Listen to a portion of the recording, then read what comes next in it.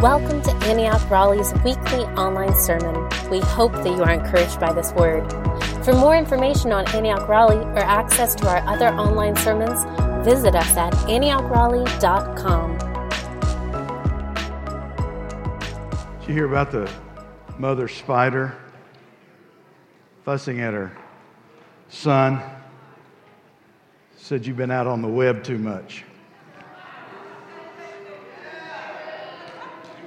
There you go. That's a grown-worthy.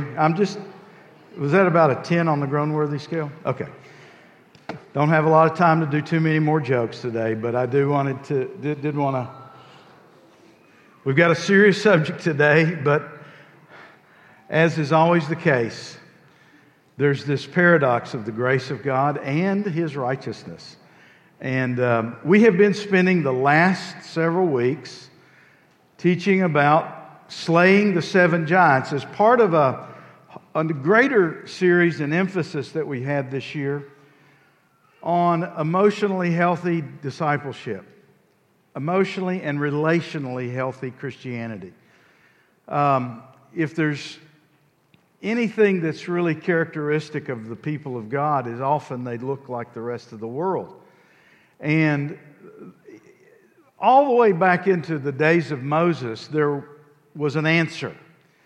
But the answer usually gets ignored on how that can not happen, how we don't have to look like the rest of the world.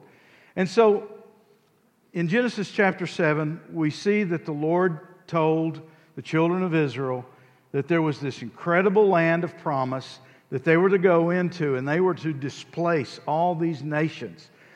And we're euphemistically calling these giants because in the eyes of these Israelites, they were giants. They were bigger, they were stronger, they were more sophisticated.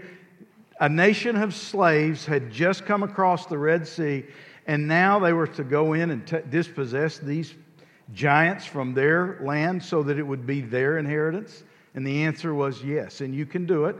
And the Lord said, look, you're going to do it little by little. You're not going to do it all at once. That's in Deuteronomy 7:22. He said, because you're not strong enough to do it all at once, and there's not enough of you. And I think that's true of our whole life, is there's a little by little process. And so the reason we need grace is because you still act like a Philistine. You need grace because you still allow the Hittite culture to permeate your life. You need grace because there's still a Hivite in you that is filled with fleshly, carnal desires that wants to rise up and possess you and lead you back into darkness. And so these seven nations, these seven people groups, represented value systems that were totally alien to the kingdom of God. And the Lord said, you have to displace these. You have to eradicate these from your presence. You cannot tolerate them. And if you do, real disaster begins to happen. So, that's the setup. And now I want you to turn with me to Judges chapter 3. And this is after the death of Joshua. There is no king in Israel. Moses died, then Joshua came, led the people. They started taking the promised land, but they didn't completely take it. And now we have the book of Judges, that we have a series of men and women who God raised up to lead Israel. But in verse 1 in chapter 3, it says, "These are the nations the Lord left to test all those Israelites who had not experienced any of the wars in Canaan. He did this only to teach warfare to the descendants of the Israelites who had not had previous battle experience." Now, this is a very interesting statement. I don't know if I call it the triumphalistic evangelical kind of rah-rah message that we are supposed to be in a battle against the devil.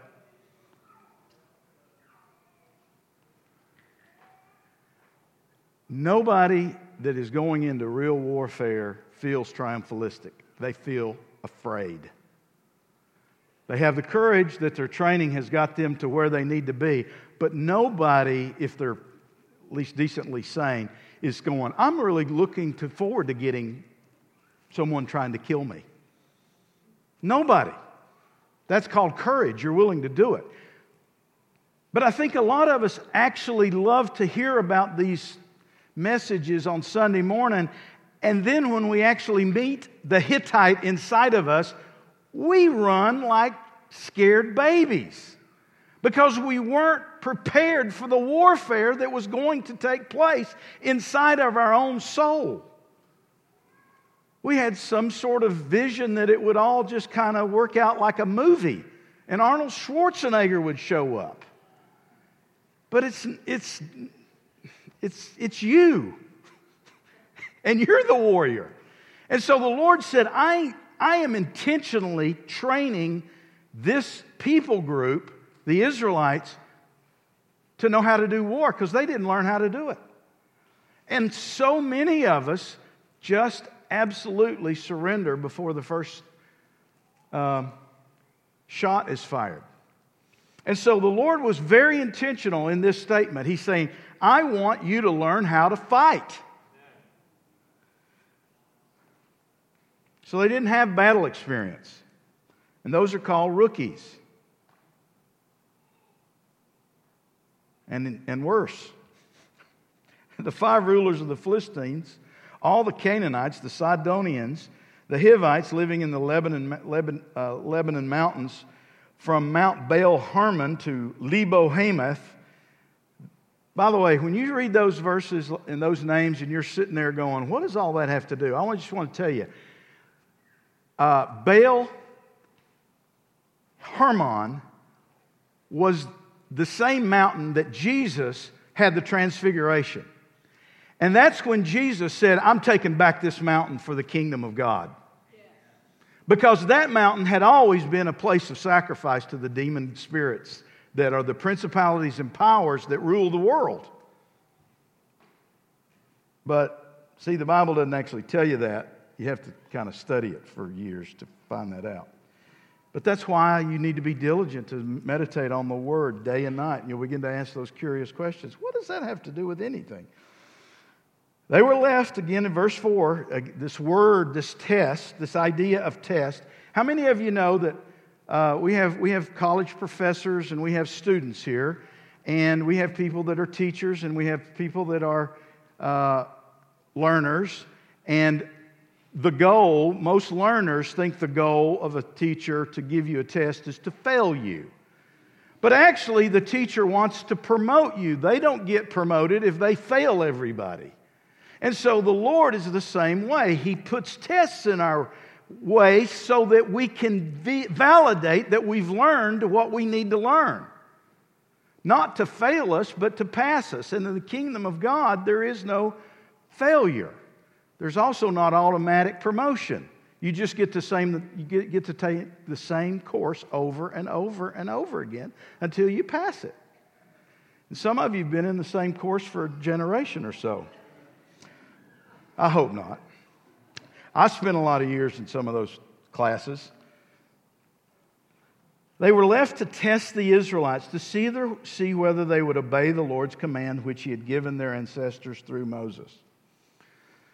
The Israelites lived among the Canaanites, the Hittites, the Amorites, the Perizzites, the Hivites, and the Jebusites. They took their daughters in marriage and gave their own daughters to their sons and served their gods. If you remember the verse in Deuteronomy 7:1, that was strictly forbidden. And this is what... So we're introduced that the writer is trying to make a point here that you might not get unless you were an Israelite in those days. Because from this chapter on, it's one unmitigated, ugly, terrible, no good, very bad day for the Israelites. It involves infanticide, it involves child sacrifice, it involves the dismemberment of bodies, it involves abuse, all kinds, including sexual. It is horrific. Young believers reading the book of Judges and go, what is this supposed to mean? Here's what it means. When you do this, this is what happens. And you know all that stuff that I just enumerated? Those were the people of Israel doing that. Oh, child sacrifice. Did I mention that one? See, this is what happens when God's people start compromising with these giants that are there seductively trying to get us to do their bidding. So here's the giants we've covered so far. The look-good giant, which is basically self-consciousness. The feel-good giant, which is basically hedonism or seeking pleasure for its own right. The be-right giant, which is self-righteousness. And then the stay in control, which is the dominion of everyone else but you. Today we're going to cover the last three giants. These are the three weakest looking giants, but these can be in some ways the most dangerous. The hidden agenda giant, the personal advantage giant, and the undisturbed giant. So, let's go to the hidden agenda giant. I've got a verse for you. Psalm 55, verse 21, and I'm going to read it from the Living Translation. I think I like one of the ways His words were oily smooth, but in his heart was war. His words were sweet, but underneath were daggers. You know, the Scripture, there's nothing about human condition that the Scripture doesn't address. It's there, and it understands it, and it eviscerates it. And the thing that happens is this giant is like a snowball with a rock in it. I remember the first time I ever heard that phrase was when Bob Mumford, who taught this whole series, and I've kind of adapted it as my own. The Scripture says, the things you've heard from me teach faithful men who will teach others also. That's really exactly what I'm doing here, because this whole concept of these giants transformed my life. And Brenda and I, it just first we had to examine the giants in our own life, and then we begin to discern the giants in other people's lives. And it's really amazing because now you can have compassion and help get them free from the giant. And some of you life group leaders are going to go, oh yeah, let me give you an example of a hidden agenda giant. Oh, Steve and Brenda, we just really want to have you over at our house. And we're like, oh, wow, we're really flattered. Can you come? And then there's the multi-level marketing presentation. 5 minutes. That's kind of the overt hidden agenda, right? And how many of us have actually gone, you know what? I'm leaving right now. You just deceived me.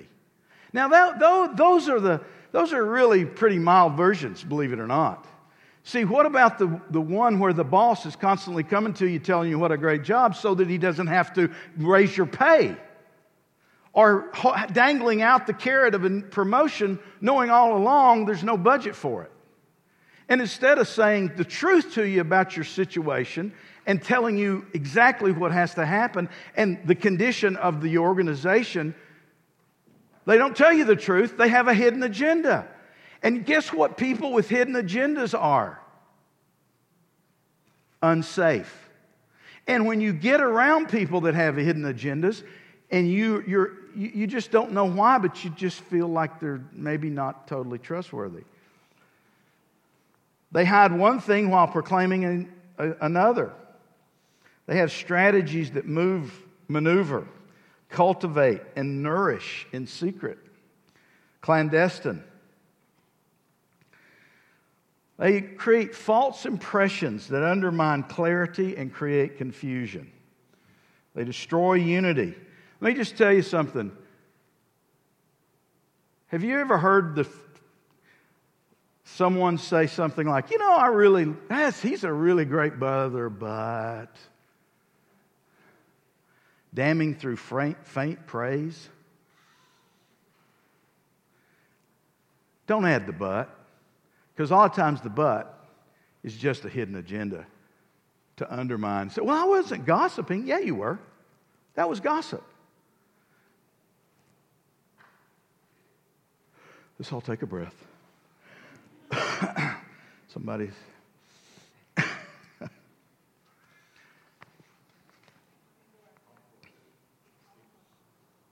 Oh, there it is. Thank you.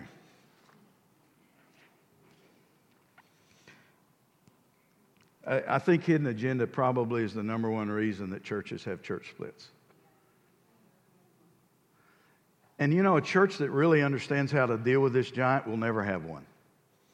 They will always... Let me just tell you something. Deceitful are the wounds, the kisses of an enemy, but faithful are the wounds of a friend. You see, here's what happens in churches is we don't value the friendship enough to actually confront someone, so we just withdraw from them. Instead of saying, I have a problem with you, and every time I'm around you, whatever that you is, and you say, I really want to maintain our connection, but I can't because this seems to be the rub. And can I just tell you, when you've worked through that with a few people, they end up being your lifelong friends. Because you've got the durability to deal with your conflicts. And some of those things are called marriage partners. But the rest of them are lifelong friends. And so few people have them because they have surrendered to this giant. All right. So to displace this giant, the fruit of the Spirit is humility, integrity, honesty, authenticity, meekness, and trustworthiness. The next giant is the personal advantage giant. And this one is really slick. And some people confuse the hidden agenda with the personal advantage because they have some similarities to them, but they're really completely different. The personal advantage giant is the giant that always says, take care of number one. No matter what, you take care of yourself first. And that giant loves to rear its head when you and your teammate at your work are both due a promotion and you selflessly promote them or not. The personal advantage is when you... How many of you have heard this phrase? Information is power. Information is power.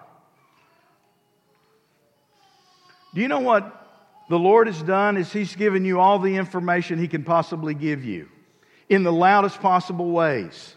Through the prophets and through the life stories, from the Genesis all the way through. He has not had a single hidden agenda. When the rich young ruler came to Jesus, Jesus looked at him and said, look, you need to sell everything you have. Now, He didn't do that with everybody, but He knew one thing. He wasn't willing to have a hidden agenda with this guy. Let's get him into the church, and then when he finds out that he's really got to follow Jesus, then maybe he'll make the decision. But in the meantime, he'll do tithes and offerings. That's called a hidden agenda. You know, evangelicalism is full of that. Come to Jesus, but don't give your life up for Jesus. Just come and get Jesus. I mean, He's your own personal Jesus. And in fact, He's the God made in your own image, Jesus. And you can kind of do what you want while you're still saying you love Jesus. But that's not the Jesus that looked at the rich young ruler and said, you have to forsake your idolatry of your possessions if you want to follow me. To another, He says, you've got to forsake the idolatry of your family over me. And to another, He said, you've got to forsake the plans of your future for me. Jesus doesn't try to take personal advantage of us. He lays it out as it is. And see, when you get rid of personal advantage in a corporation, you know what people actually say? I love this place. I would never dream of going anywhere else. even when there's better pay. I don't want to get into the contemporary stuff, but what I do think is timeless is that a man's integrity will keep him, and when a man doesn't have integrity, things begin to fall apart around him. Now, that does not mean that a person with integrity does not have problems. In fact, most of the time, the enemy loves to find the Job and torment him. Let me read the verse out of Jude. These people are grumblers and fault finders. They follow their own evil desire. They boast about themselves and flatter others for their own advantage. Have you ever been flattered by someone and you know they're just trying to get you to do something for them eventually? It's smarmy, it's oily, it's kind of And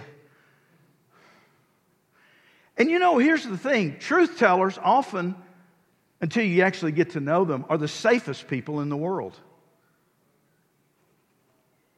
People that are kind of always... Do you know the Bible does not have a word for nice? It's one of the main words of our culture today. Oh, he's so nice. What do you mean? He doesn't have any backbone? Sometimes you don't need to be nice. You need to say the truth. You know, or you just keep quiet.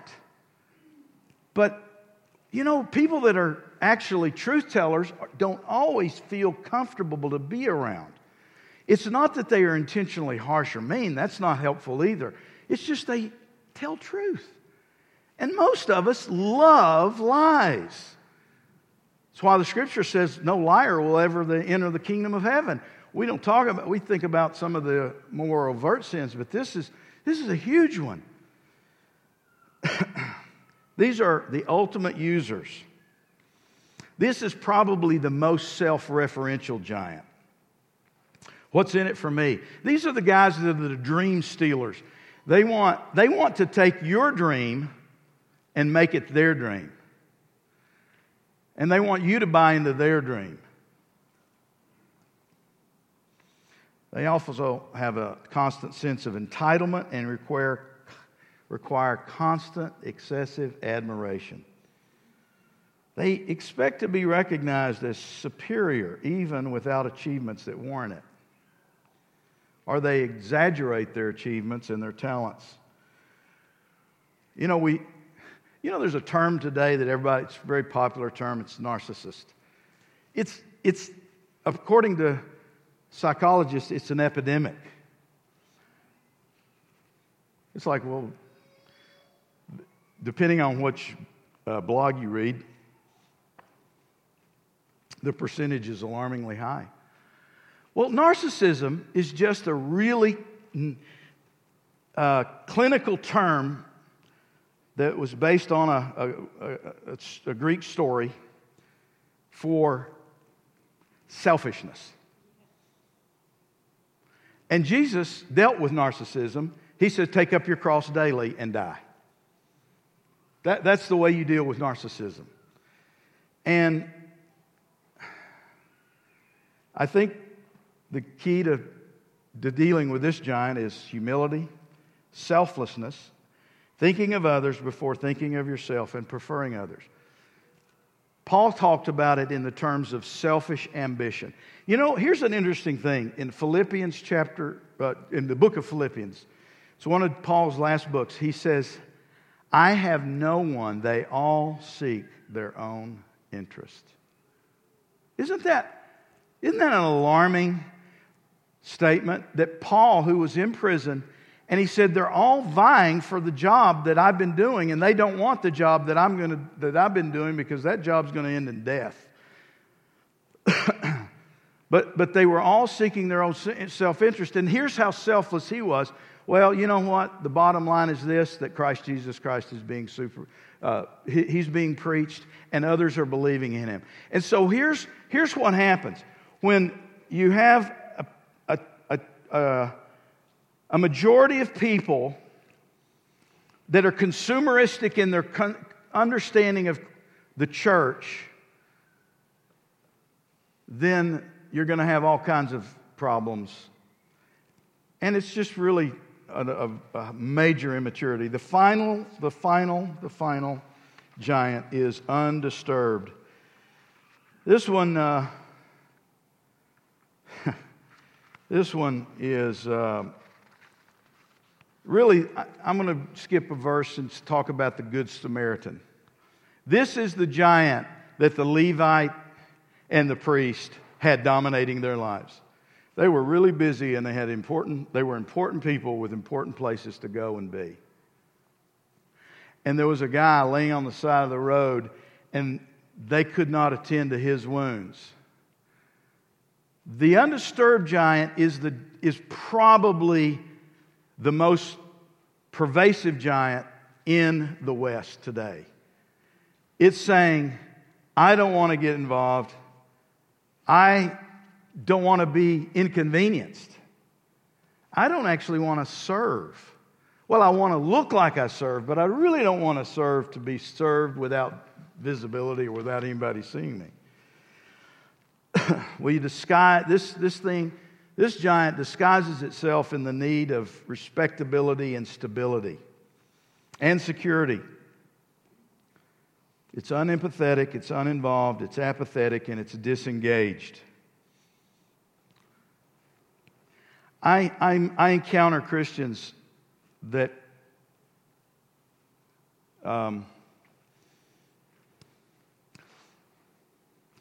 they'll come and they'll say, man, I just love the worship. I just really love what you're doing in this church. And then all of a sudden, they kind of get frightened or uncomfortable. And it's kind of like, what do you mean you expect us to be in a small group? What do you mean you expect us to have hunger for God and really seek after Him? That makes me feel uncomfortable. I just want to study the Bible. I just want to get really smart about the Bible. I don't want to actually do the Bible. I just want to study the Bible.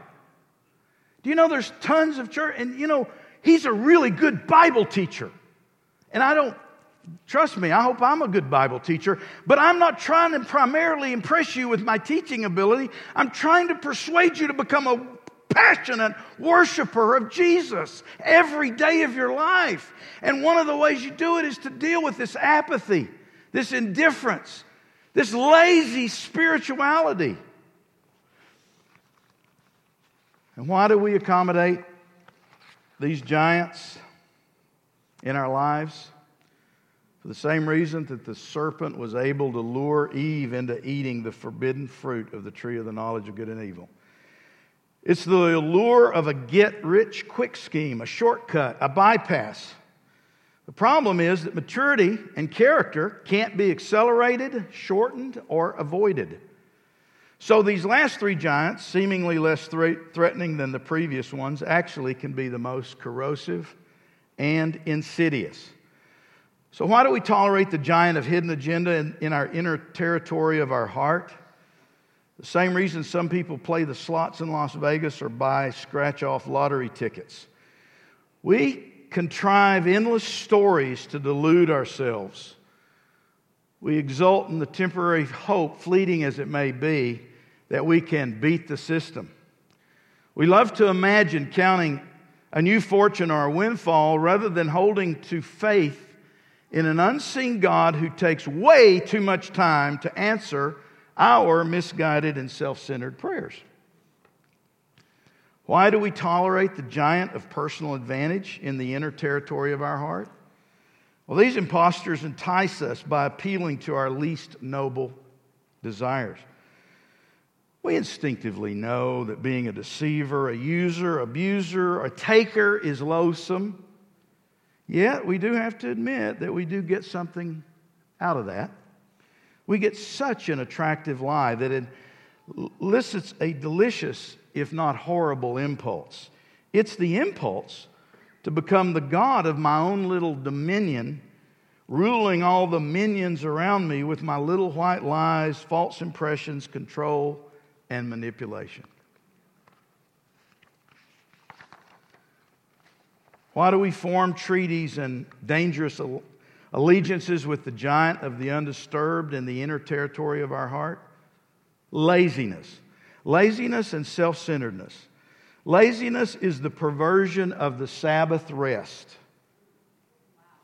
We are beguiled into a moratorium of spiritual disciplines like pressing into the things of God, seeking the giver and the gifts of the Lord in every sphere of our life.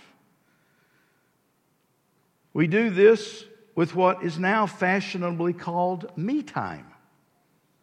In lieu of the hard, practical work of genuine spirituality, we avoid getting our hands dirty. We avoid the challenge of an early morning prayer meeting. We let others go to someone else's house to pray for the sick life group member. We busy ourselves with our iPhones, yet avoid response to invitations to visit a prisoner, shut-in, or stranger that needs an extra bedroom in your big house. Or helping out with a food meal train, or earnestly seeking some new spiritual gift of the Holy Spirit that is, frankly, alien, off-putting, and scandalous. Kind of like praying in tongues or doing miracles. We don't seek those because only weird people do that. I want to be a weird people. Amen, brother. Fist bump. I want to be one of those weird people. All of these are echoes or relishing the walk of faith that frightens our institutionalized idol of security. All of these are echoes of the priest and the Levite avoiding the mugged victim on the side of the road. We avoid these because they all interfere with that all-important me time that we guardian unquestionably. Why? Well, one obvious reason is that so many of us violate the real Sabbath that we are commanded to observe. We substitute the Sabbath with some serious me time instead. Disturbingly, it is a worthless counterfeit, and hence our souls are filled with perpetual weariness. We are neither refreshed nor rested with me time, only enslaved deeper to our own self-centered way of life. Just like Eve, we fall for the trickster's trick, believing that the lie will make us independent and self-sufficient. Ironically, it does nothing more than enslave us to the trickster even more deeply. Consumer Christianity is not Christianity at all. It makes Jesus our servant rather than making us His. So how we unshackle ourselves from these treacherous, enslaving giants? It always starts with prayer. Prayer to the liberator.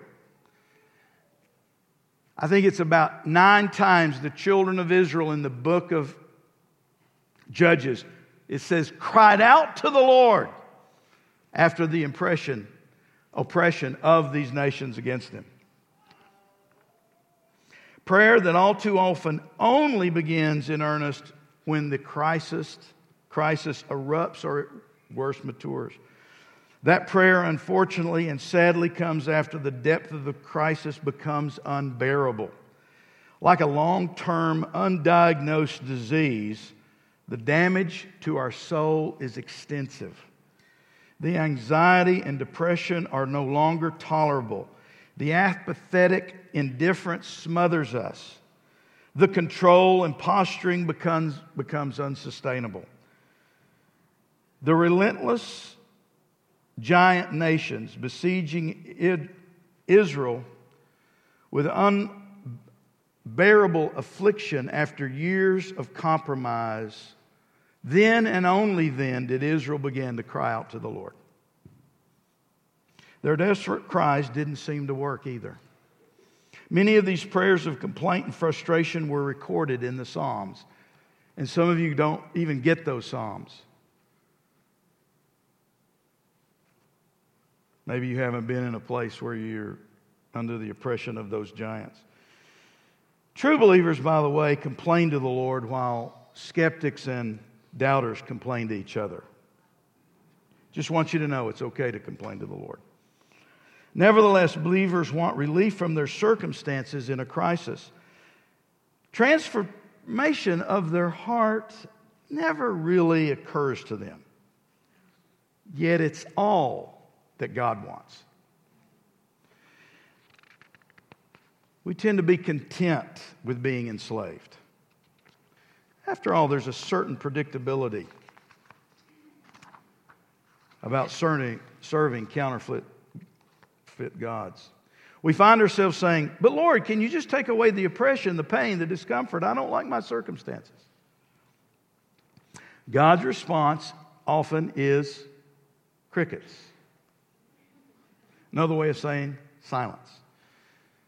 But His silence does not imply inaction.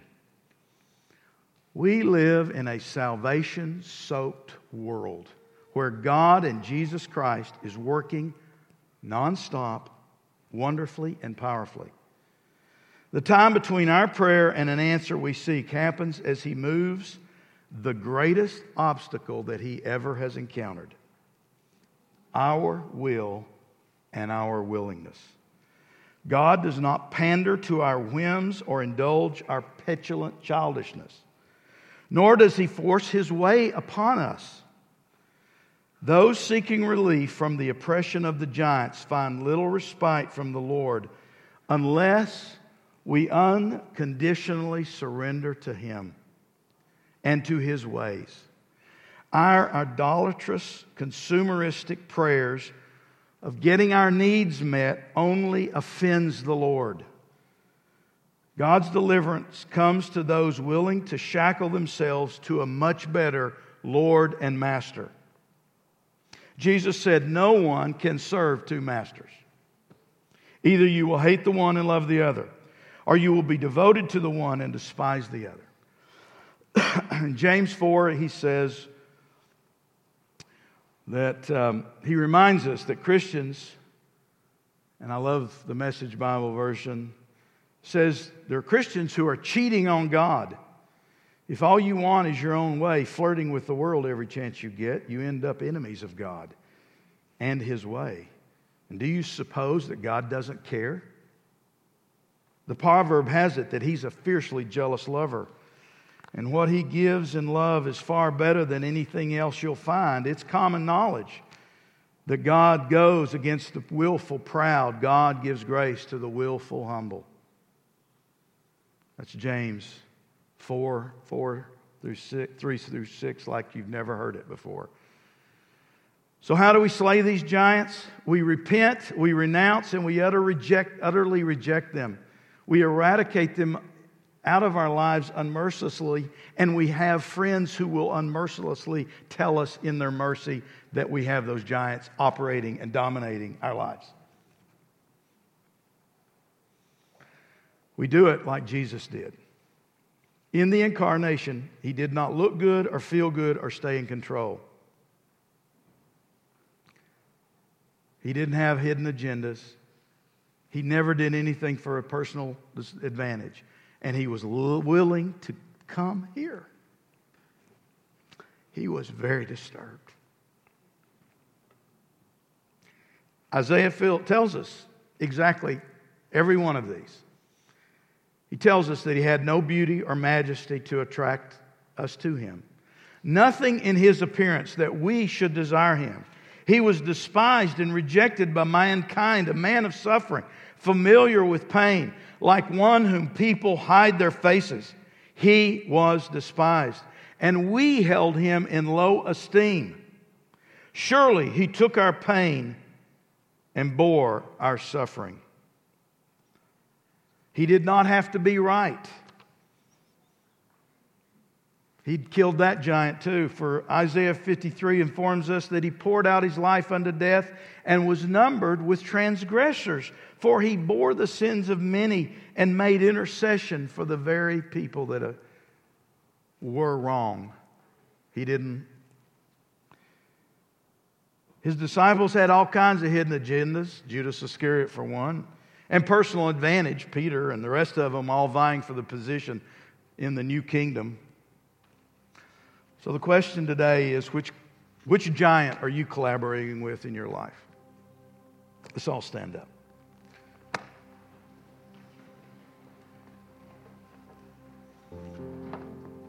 Here's the way you kill a giant. You kill a giant by turning away from the treaty you've made with him, the compromise. You turn away to turn toward someone else. And you say, Lord, get this out of my life. You know, can I just tell you, let me just confess something here. When Brenda and when God told me to do this job, I kept saying to the Lord, I'm not a pastor. And you know what I thought when I was thinking that? Kind of that oily, kind of nice guy that never says the truth to anybody. And the Lord said to me, I've prepared you your whole life to be a pastor. Because I don't want you to be that guy. I want you to be a truth teller. Because only truth is what really brings comfort. And so, you know what's really fascinating to me about all that? I hate delivering words like this. Because I just love you so much. I really do. But I know that some of you are in the grips of it. Your apathy is, you're apathetic until your kid gets cancer and you've never prayed for a sick cancer patient in your life. And you wonder why God isn't operating. You go, all those spiritual gifts that are, kind of weird. I don't want anything to do with them. And they may be the breakthrough that gives you to the deliverance for your son or daughter that is in trouble because you don't know how to pray. Do you get what I'm talking about here? I think this undisturbed giant is the most disturbing that I see in this church. And I am begging you, repent of that in your life. Do not allow it to have dominion over you. Or the things you'll end up doing are hideous. And that's what happens to the church all the time. Okay, I'm through preaching. Please come forward, no matter what you need. But I'd like for the elders and the life group leaders to come forward first, and we just want to encounter the Lord.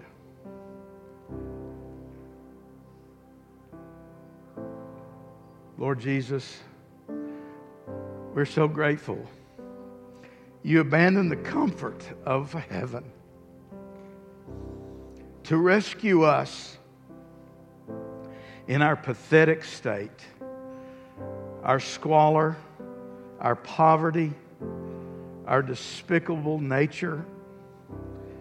We thank you that you left the pristine, glorious halls of heaven to come and make no reputation for yourself. You didn't get one self-promoting bone in your body. Lord, we want to exchange all that stuff that the giants want to sell us.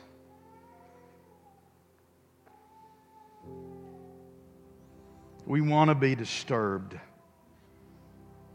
Lord, we want to be authentic. We want to be selfless, and we are not in control, and we confess that you are the one who sets our agendas. Lord, we're willing to suffer and not always feel good. And Lord, we want to be willing to not always look good either. And Lord, we don't have to be right. We just have to speak the truth and let it sit.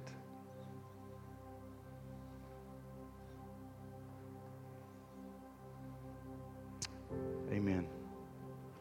Pastor Steve, I just feel like I need to be obedient. We came in this morning as a team and felt like we were supposed to corporately, identificationally repent. And I just want to read a few of the passages that the Lord put on our heart, if that's okay. I just feel like there's something on this. Wake up, sleeper, rise from the dead, and Christ will shine on you.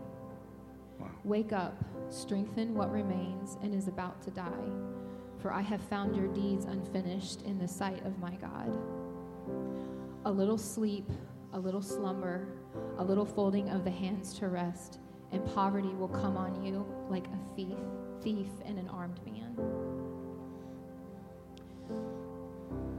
The prayer was just to repent for that Laodicean spirit, the spirit he talked about of not being distracted, being asleep, thinking our needs are met, being okay with the quality of life that we're living, and that our first response to any area of need or any area of rejoicing is not the Father. It's a created thing. We can't be bothered with glorifying him over the wonderful things happening in our lives, or we don't go to him first when we have a need. So we as a team, we repented for that. And there is a scripture in Joel that I really believe is for us. This is what's happening. Wake up, you drunkards, and weep. Wail, all you drinkers of wine. Wail, because the new wine for it has been snatched. We are not experiencing new wine because we're not awake. We all have areas where we need to wake up. And so, yeah, Lord, we just, again, corporately just confess and repent for all of the places where we have been distracted, we have not wanted to be bothered or disturbed, or we've been too satisfied and content with a measure of your presence that's not your best for us. It's not what you have for us, Lord. Lord, forgive us for that. God, we want all of you. We don't want a piece of you. We don't want to deny the cross in our daily lives because we can't be bothered with going to you first. Lord, may you be the first thought that we have. May you be the first person we run to in the good times and in the struggle.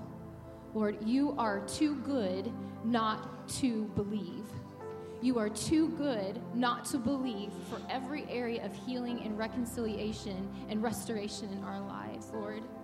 And so I just confess and repent on behalf of our entire church for not believing who you are in the full measure of who you are, and ask for you to come and bring a spirit of wisdom and revelation for us to know you more and desire you more. In Jesus' name.